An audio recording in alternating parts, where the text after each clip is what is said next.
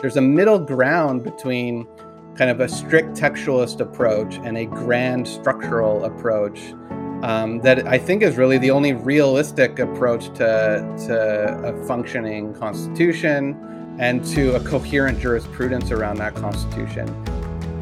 Welcome back to Runnymede Radio. I'm your host, Christopher Kinsinger. Joining me today on the podcast is University of Waterloo political science professor Emmett Macfarlane. Professor Macfarlane is a prolific author whose research focuses on constitutional law and the role of courts in constitutional interpretation. On today's show, we're discussing his recent book, Constitutional Pariah, which considers the legacy of the Supreme Court of Canada's reasons in the Reference Re Senate Reform. Professor Macfarlane, welcome to Runnymede Radio. Thank you for having me.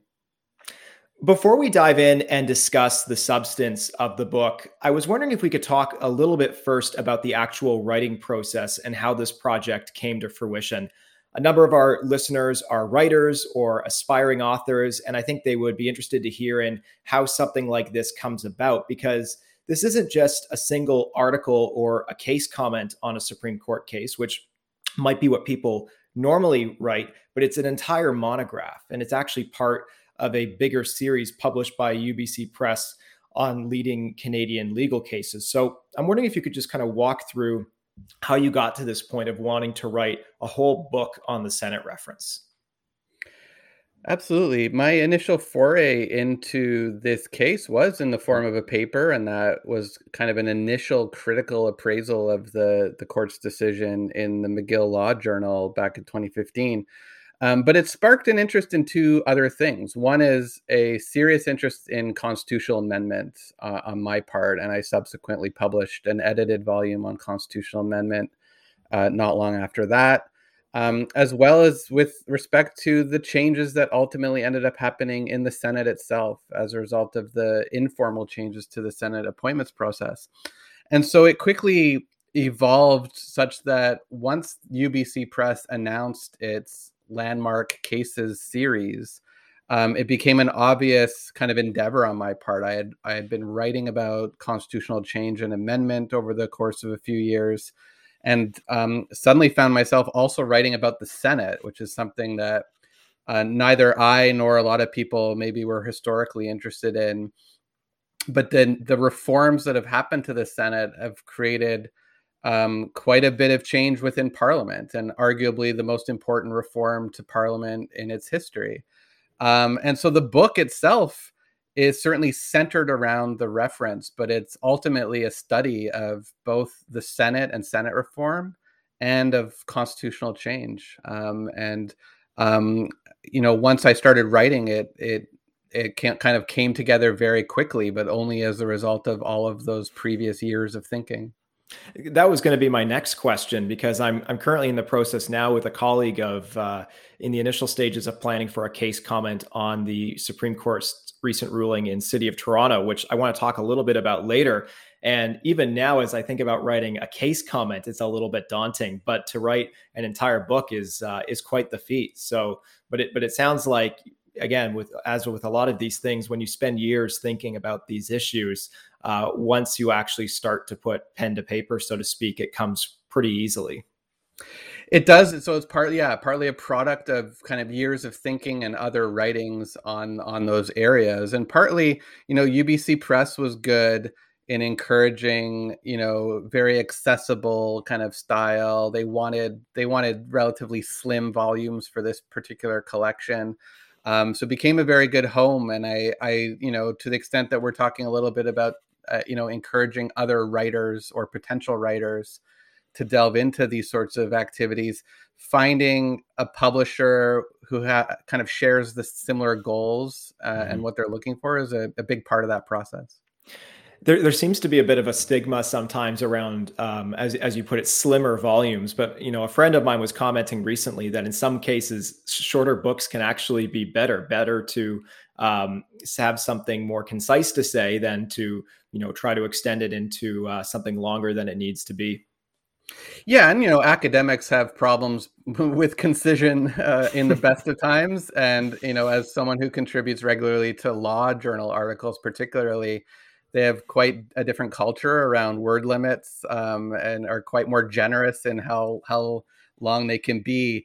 But the virtue here is, I really was thinking about students when I was writing this book. I do think there are things in it that other scholars and researchers, I think, hopefully will glob onto, but it really is, I hope, a readable book and a kind of a quick read that gives students a background not just in Parliament and the Constitution, but a narrative, a story about this particular case as well.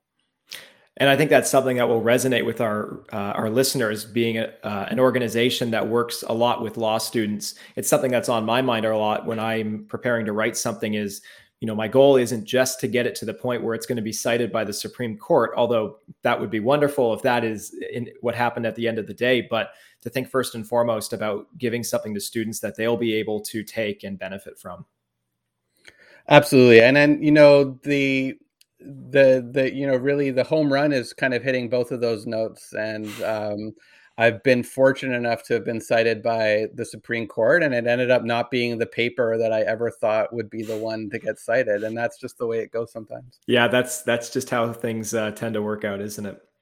So let's transition then and talk about the actual case itself, the Reference Re Senate reform. And for those who aren't familiar with the case, can you start by just giving our listeners a high-level overview of what the court was asked to address? So obviously the Harper government was exploring the extent to which it could reform the Senate without amending the Constitution, but was the reference about more than just these kind of, superficial questions? I do think that the Harper government had a very good faith and honest desire to reform the Senate. And this goes back to kind of the pre-merger days of the Conservative Party and really the Reform Party roots in a desire for a triple E Senate. And so one of the reasons that the ultimate proposals put forward at the court did not resemble the triple E was the obstacle of the amending formula. Absolutely. The Harper government was not one that was interested in even normal intergovernmental kind of negotiations over policy, let alone the kind of mega constitutional politics that are involved with formal amendment of the Constitution.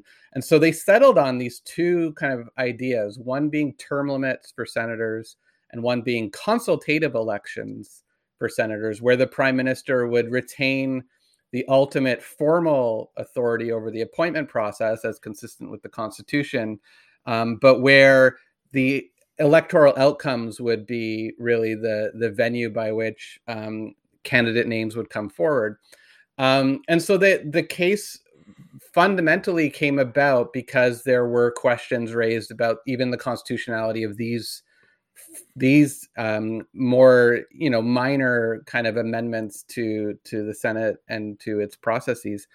The question really became, at what point do provinces need to be formally consulted for certain changes to the Senate? And with respect to term limits and the consultative elections process, ultimately the court ruled that these required provincial approval under the general amending procedure.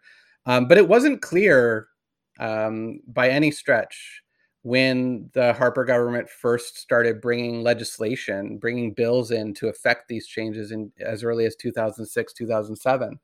And so, part of the narrative in the book is really describing that background context, the politics and contestation over the reforms. And even there's even a stretch of the book that kind of puzzles over why it took so long to get to the Supreme Court. And I'm not sure it would have if not for Quebec submitting its own reference to its appellate court first. So in some ways, the federal government's hand was forced. I think so. I think ultimately, on one side, the cynical part of me thinks the Conservative government was happy to have this issue that it can continually promise in its campaign platforms. But at the same time, I don't think there was a real interest in getting to the bottom of the constitutional question. I think they would have been happy to reform the Senate and proceed with reform. I think I take them at good faith that they believed these were things that Parliament could affect unilaterally. And in fact, on term limits, I still believe they were right. But ultimately, this legislation wasn't going to pass, or if it did pass, it was going to be litigated anyway, and they probably had little choice but to ultimately refer the questions. Kind of on that point, other scholars, Charisma Mathin has written about courts without cases, or I think that's the name of her book. But basically, this idea of references and the kind of the pseudo precedent that they set. Do you have any thoughts on that process and whether it's better to litigate these sort of questions within a specific factual context, or is it better to present them to the court as a reference? Yeah, I'm kind of split on this because Mathin makes the very astute and accurate point that references are ultimately treated every bit as authoritatively as regular cases, by the courts and by political actors. Political actors adhere to reference decisions in the same way they adhere to normal constitutional decisions by the court. At the same time, reference questions tend to take the concreteness of a particular circumstance a little bit out of the equation. At least with respect to the Senate reform reference, there had been bills introduced. And in fact, the questions in this case were actually derived directly from a piece of legislation. And then other questions tacked in about like abolition, particularly. But what the reference context often risks doing is inviting the court into a broader, more ambiguous and theoretical space.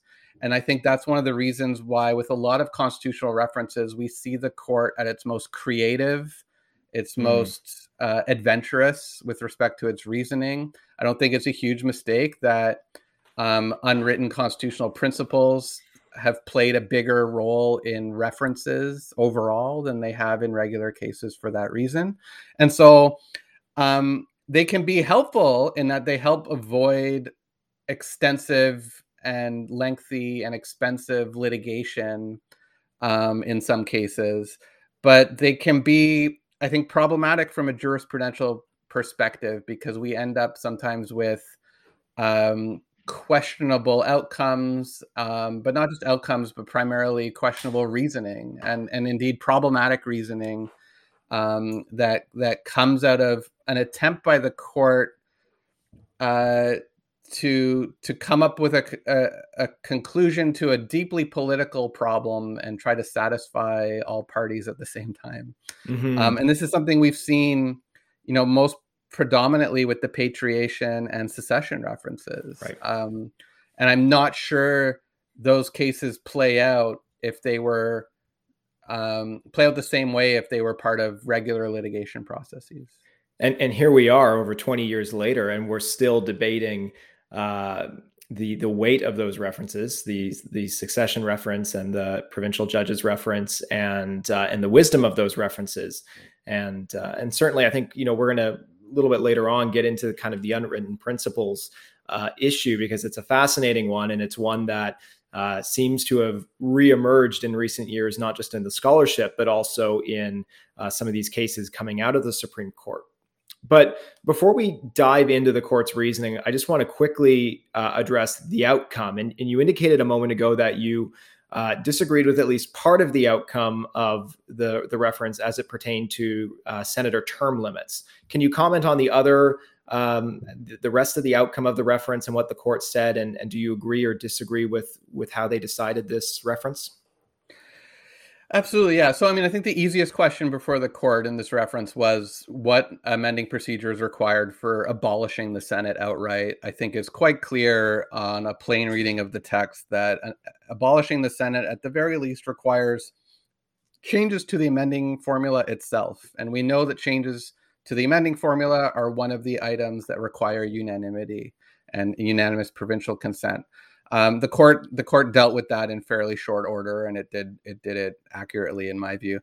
On consultative elections, it's a little bit trickier, and it's trickier because I think it's fair game to see formalized election processes, elections that are legislated such that they are binding on future governments unless those governments had Parliament repeal the legislative scheme, as becoming part of the method of selecting senators, right? As that the court, I think, made a fair argument that the method of selection isn't just the final decision-making part of the process, not just the rubber stamp by the prime minister, that if you're going to legalize a process like consultative elections, they become part of the method of selection.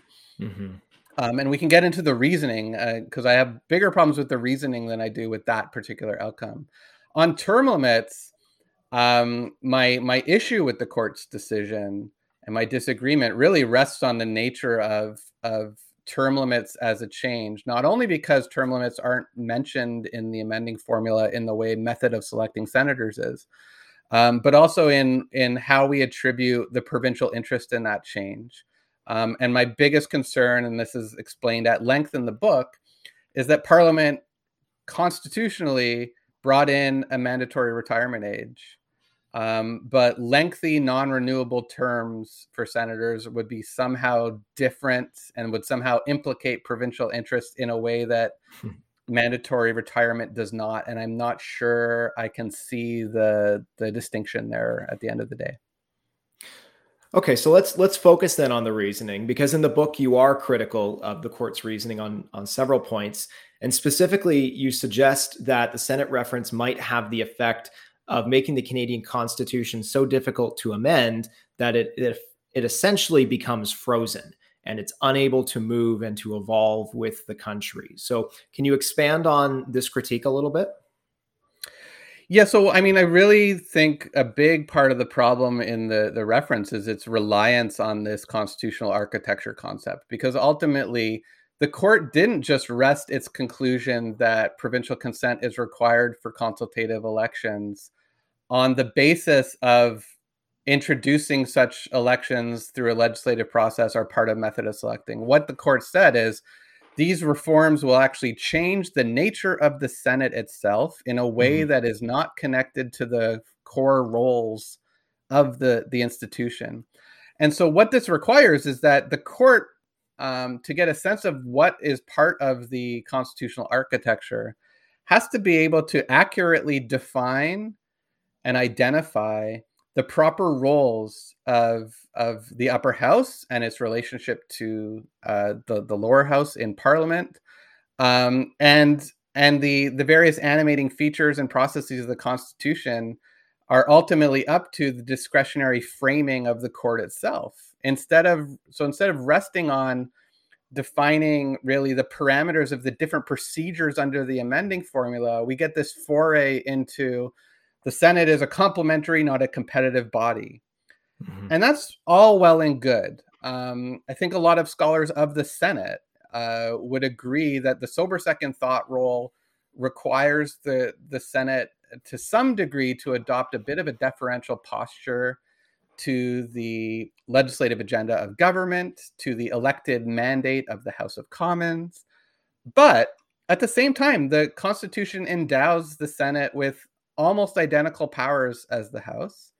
And we have had numerous points in our history where the Senate has indeed acted as a competitive rather than a complementary body.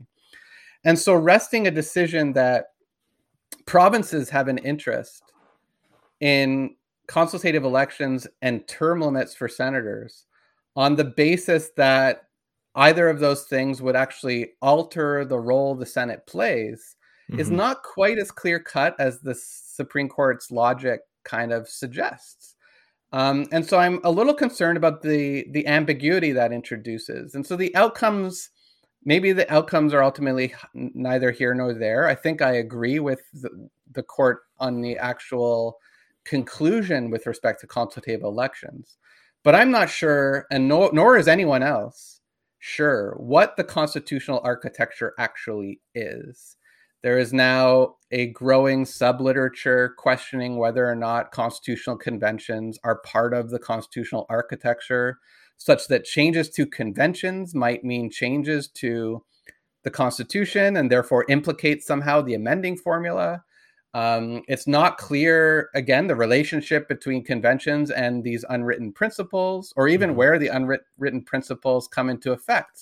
The City of Toronto case that you mentioned earlier, I'm not sure what to make of what the majority in City of Toronto would have to say about the constitutional architecture, given its conclusions about unwritten principles.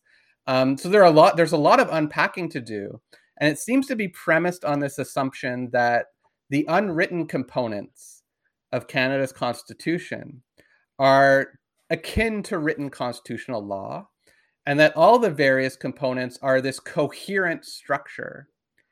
But that doesn't actually, in my view, reflect the way our constitutional evolution has actually occurred. And in fact, things like conventions are there to actually gloss over contradictions between how the Constitution is formally written with how it operates in practice.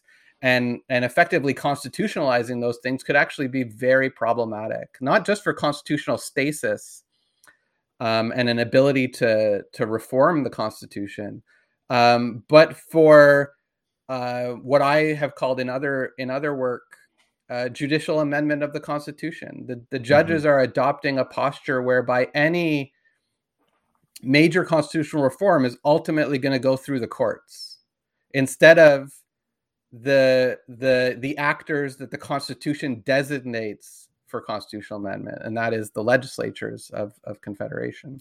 So I mean, that's the very high level overview of my various concerns with this concept and how the court employed its reasoning in the case. So on that point, let's talk a little bit more and dive down a little bit deeper into this idea of constitutional architecture. You've given us a pretty, robust critique of the idea already, but you've referenced that there's a growing subliterature on this. And so one of the scholars who's addressed this is Leonid Serrata, who will be no stranger to listeners of this podcast. And he's argued, as you've alluded to, that the court's reliance on constitutional architecture in the Senate reference could effectively constitutionalize certain conventions and unwritten principles insofar as the framers drafted, and this is the quote, constitutional provisions in a way that only makes sense if the continued existence of certain rules is presumed, end quote, and which must be carried into effect by courts as well as political actors. So you've given a little bit of a response to this, but I'm wondering if you want to respond a little bit more directly to the argument that Professor Serrata is making here. Sure, yeah. And I actually have a forthcoming paper in the Canadian Journal of Political Science that is effectively a direct response to Leonid's own writings on this topic.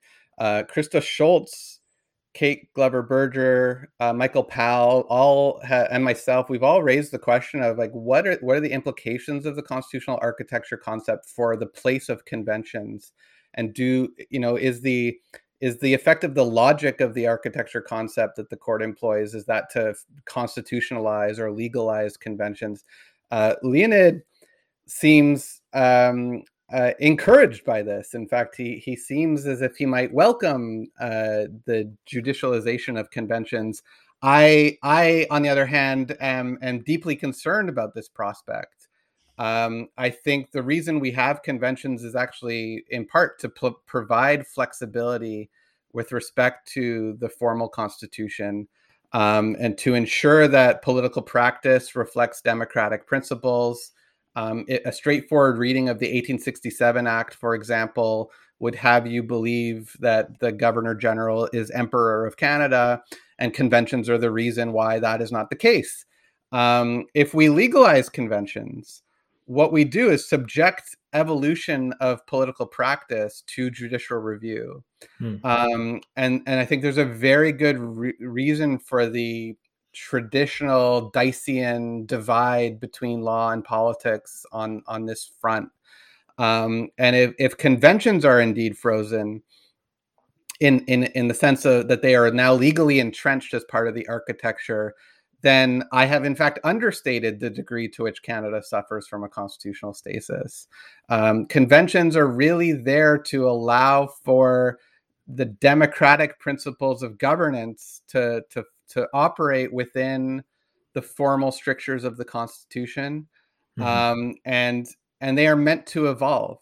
I think we'll see that debate with respect to any number of conventions. And there's an ongoing debate about the tension between the regional convention of appointment to the Supreme Court and some of the other factors that go into court appointments, like bilingualism, indigeneity, and the like, and that we might actually see movement with respect to certain conventions in this regard.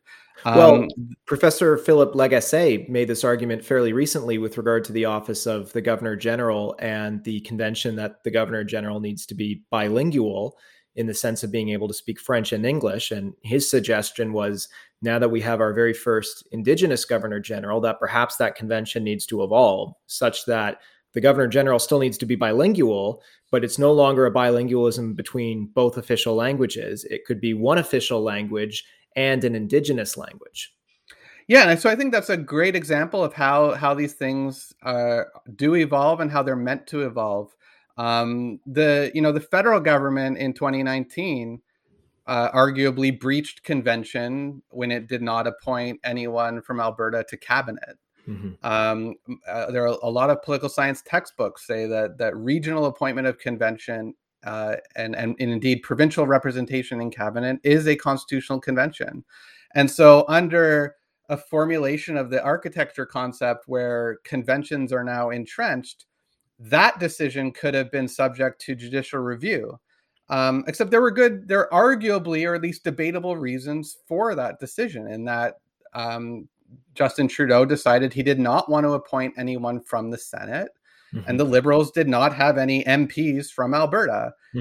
So what would judicial review of that decision look like? Would the court be effectively ordering the Prime Minister to appoint a senator to cabinet, or indeed to appoint an opposition member to cabinet?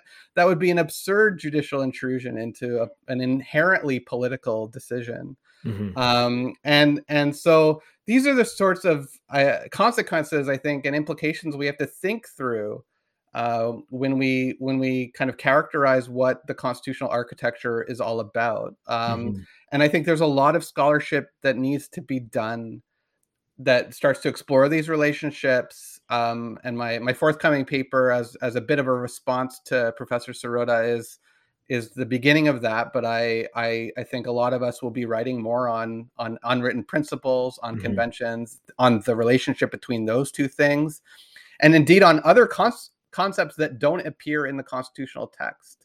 The Crown's fiduciary duty to Indigenous peoples, the duty to consult. These don't necessarily get lumped in with unwritten principles, but they are just as important, and yet they don't kind of benefit from explicit text as constitutional law in that sense. So, like, where do they fall within this architecture?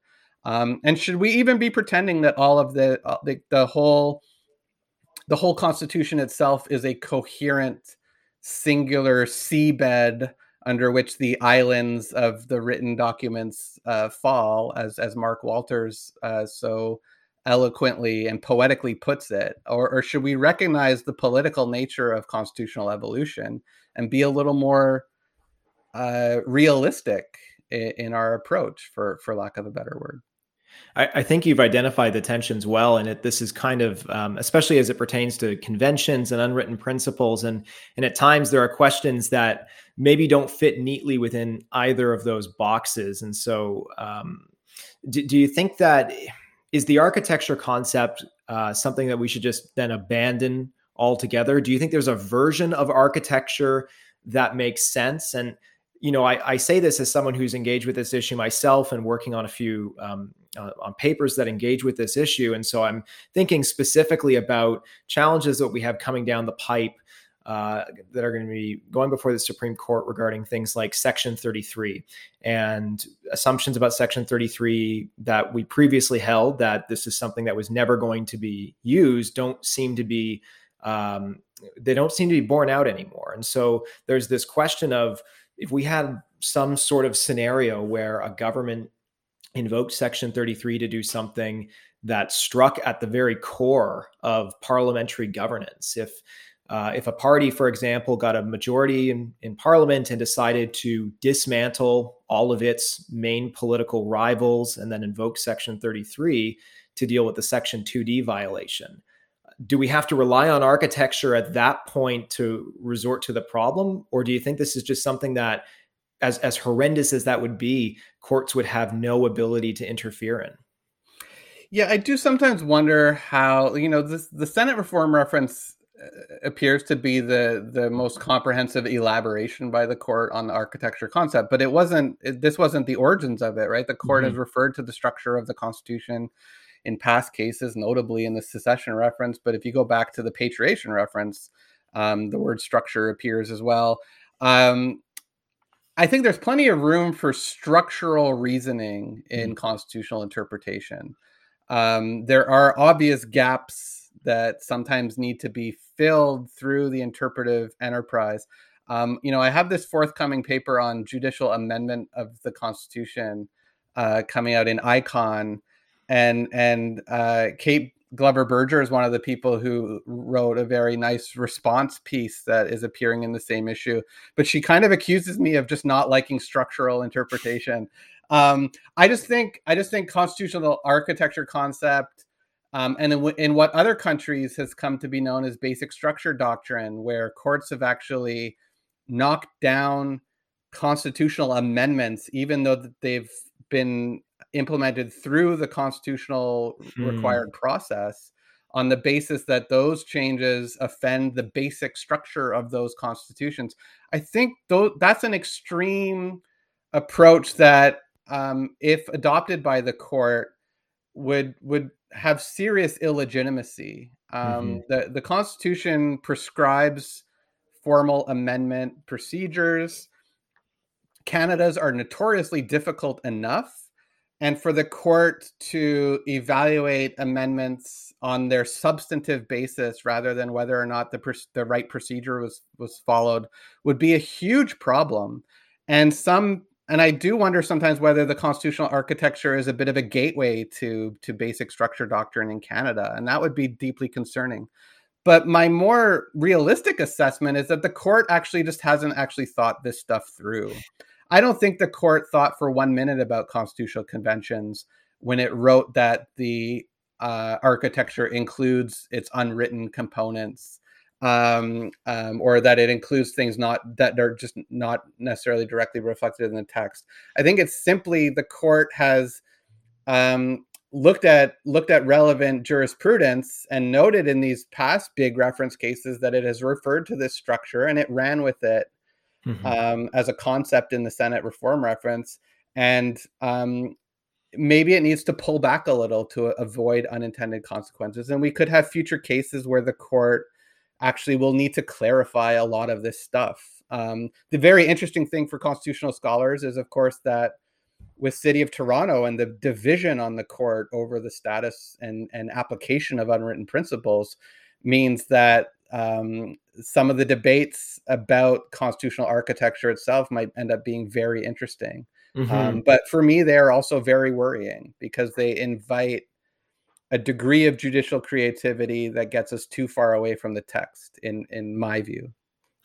Thinking about this, sometimes I think we forget that we treat the court as this sort of monolith and this entity. But of course, you go back to the Senate not the Senate reference, but the succession reference and the provincial judges reference, and then you go up to the Senate reference. I'm trying to think off the top of my head how many judges would have been on the bench for both of those references. It might have just been Chief Justice McLaughlin. And so, as you say, was the court really, is there always the intentionality that we perhaps imagine that there is, and that there's this kind of grand plan, or is the court sort of just dealing with these issues as they come up? So on that point, you raised City of Toronto. Why don't we talk about that for a few minutes before we conclude our interview here? And in that case, the majority's reasons do seem to rule out an expanded role for unwritten principles when it comes to the invalidation of legislation.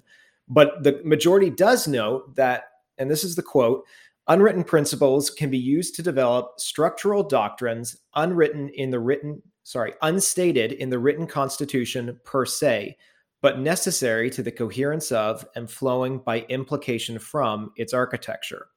Structural doctrines can fill gaps and address important questions on which the text of the Constitution is silent, end quote. So do you see this, again, bearing in mind here that perhaps there isn't the continuity that we imagine between all of these references and decisions, but do you see this as being consistent and flowing out of what the court said in the Senate reference, or is this a potential corrective, and is the court now veering in a different direction? Yeah, I do think it should be read as consistent with the Senate reference, but also a warning to not overinterpret the potential implications of the Senate reference. Mhm. Because you can run with the constitutional architecture concept in the way Professor Sirota has and say, well, it looks like conventions might be implicated here now. And I think the majority in City of Toronto would balk at that, given their approach to unwritten principles. The real, and this sort of structural interpretation can be important because the courts need to recognize political practice to avoid absurdities. If they were to take a very strict textual approach to constitutional interpretation, that could result in all sorts of unintended consequences also. So Mhm. there needs to be a realism here, but it should be at the level of taking into account how political practice works under our Constitution, but not necessarily formally entrenching it as constitutional law. There's a middle ground between kind of a strict textualist approach and a grand structural approach, that I think is really the only realistic approach to a functioning constitution and to a coherent jurisprudence around that constitution. The court can go in another direction, and if it heads towards the bright lights of constitutional architecture, and all of the, and really leans into it, um, it would be in some sense, I think, a big judicial power grab, Mhm. because it would leave even informal constitutional change subject to judicial whim rather than constitutional practice by the other political actors in our system. So it's not quite a tightrope, but I would hope that, the majority's kind of restrained approach to structural interpretation is what wins out the day.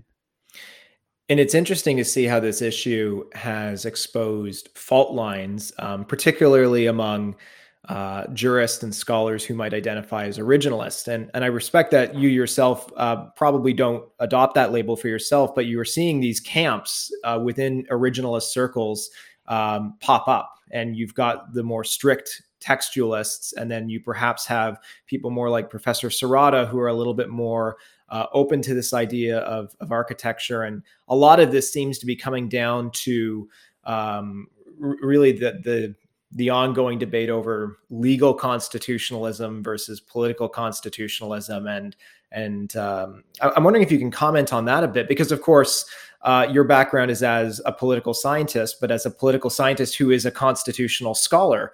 And so you bring a unique perspective to this that perhaps lawyers who are, by their very craft, are used to trying to come up with these very neat and clean answers to get to preordained outcomes, that you don't necessarily have that obstacle in your way in terms of your thinking. So I'm wondering if you can comment on that just a little bit. Yeah, and this is where the podcast might get very controversial for those listeners trained in law and who have gone through law school. There, I don't have an antipathy towards originalism, although I am not an originalist. I think originalism is important for the very reason that people like Leonid Sirota and Ben Oliphant have written Mhm. about, in that the Mhm. purposive approach the court endorses to interpretation of the charter, for example, lends itself to at least the ability of judges to cherry pick whether or not they want to be originalist that day or not. In that, Mhm. if you're going to assess the purpose of particular constitutional provisions, in many contexts, that's actually going to require an understanding of what was intended to be entrenched in the Constitution. And Oliphant and Sirota have, in a couple of papers, pointed to examples, including the Senate reference, I believe, where originalist thinking kind of seeps into some of the logic. And certainly the court talking about the role of the Senate and what the Senate is meant to be is kind of originalist in posture, if not Mhm. in method.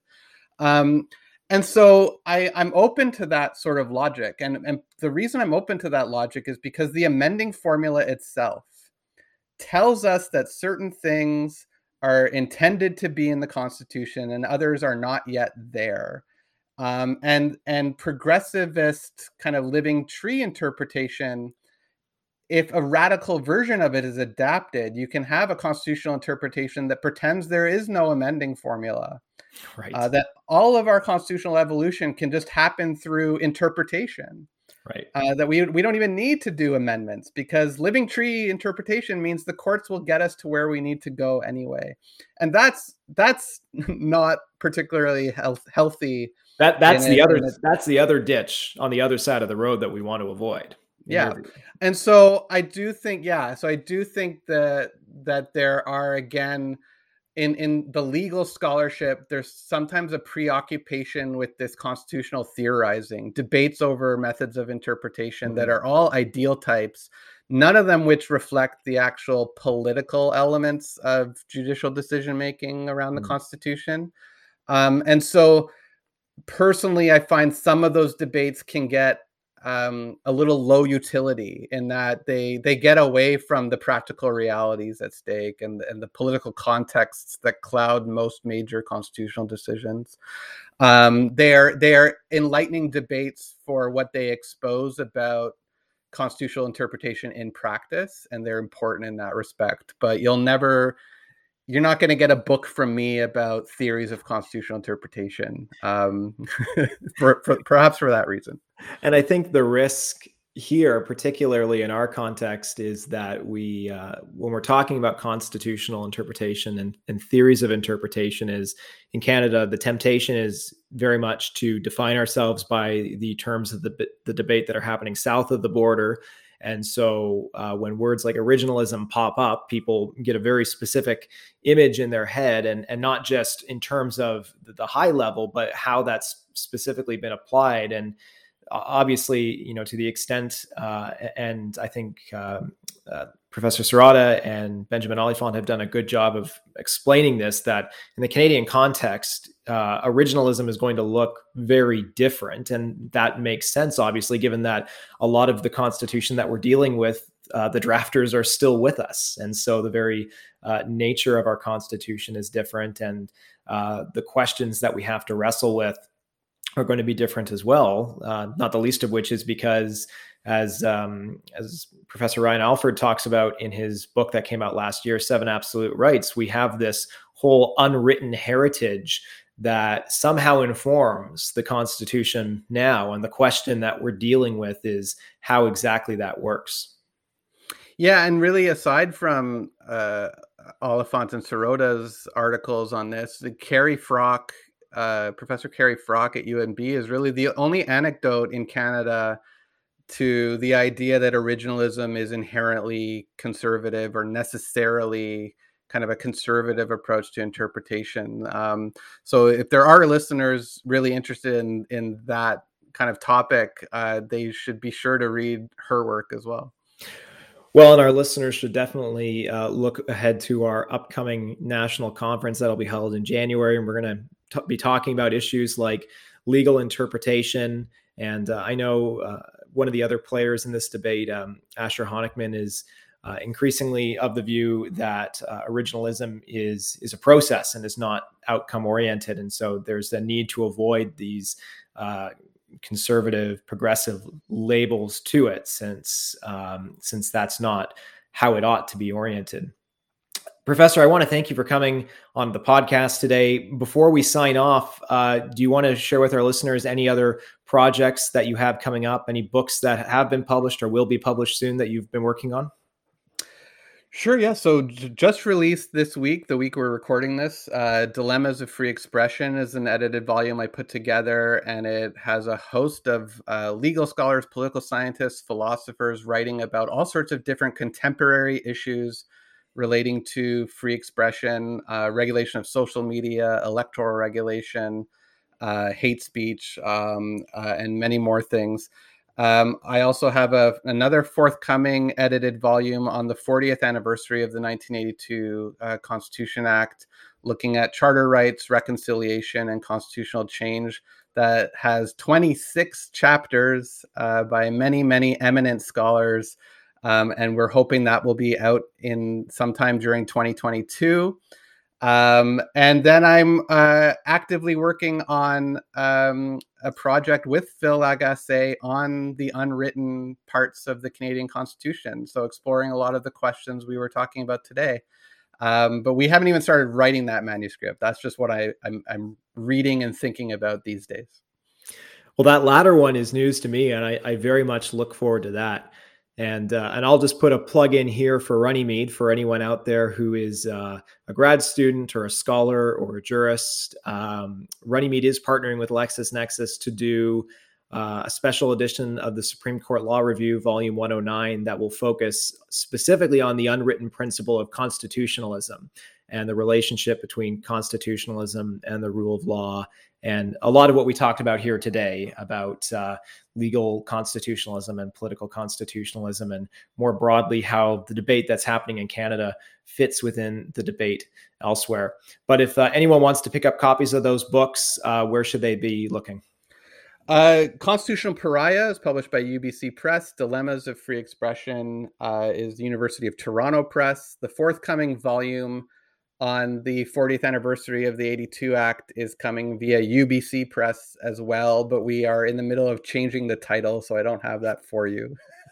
Titles can be difficult. Professor, I want to thank you again for coming on the podcast. Hopefully we'll have you back on again at some point and see you at some upcoming Runnymede events. Thank you for having me. Thanks for listening. Runnymede Radio is a program of the Runnymede Society, a nonpartisan coalition of Canadian law students, lawyers, and scholars committed to constitutionalism, freedom, and the rule of law. Our podcast is edited by Thomas Falcone and produced by me, Christopher Kinsinger. Follow us on social media and stay tuned for more exciting interviews with leading Canadian jurists and scholars. So long for now.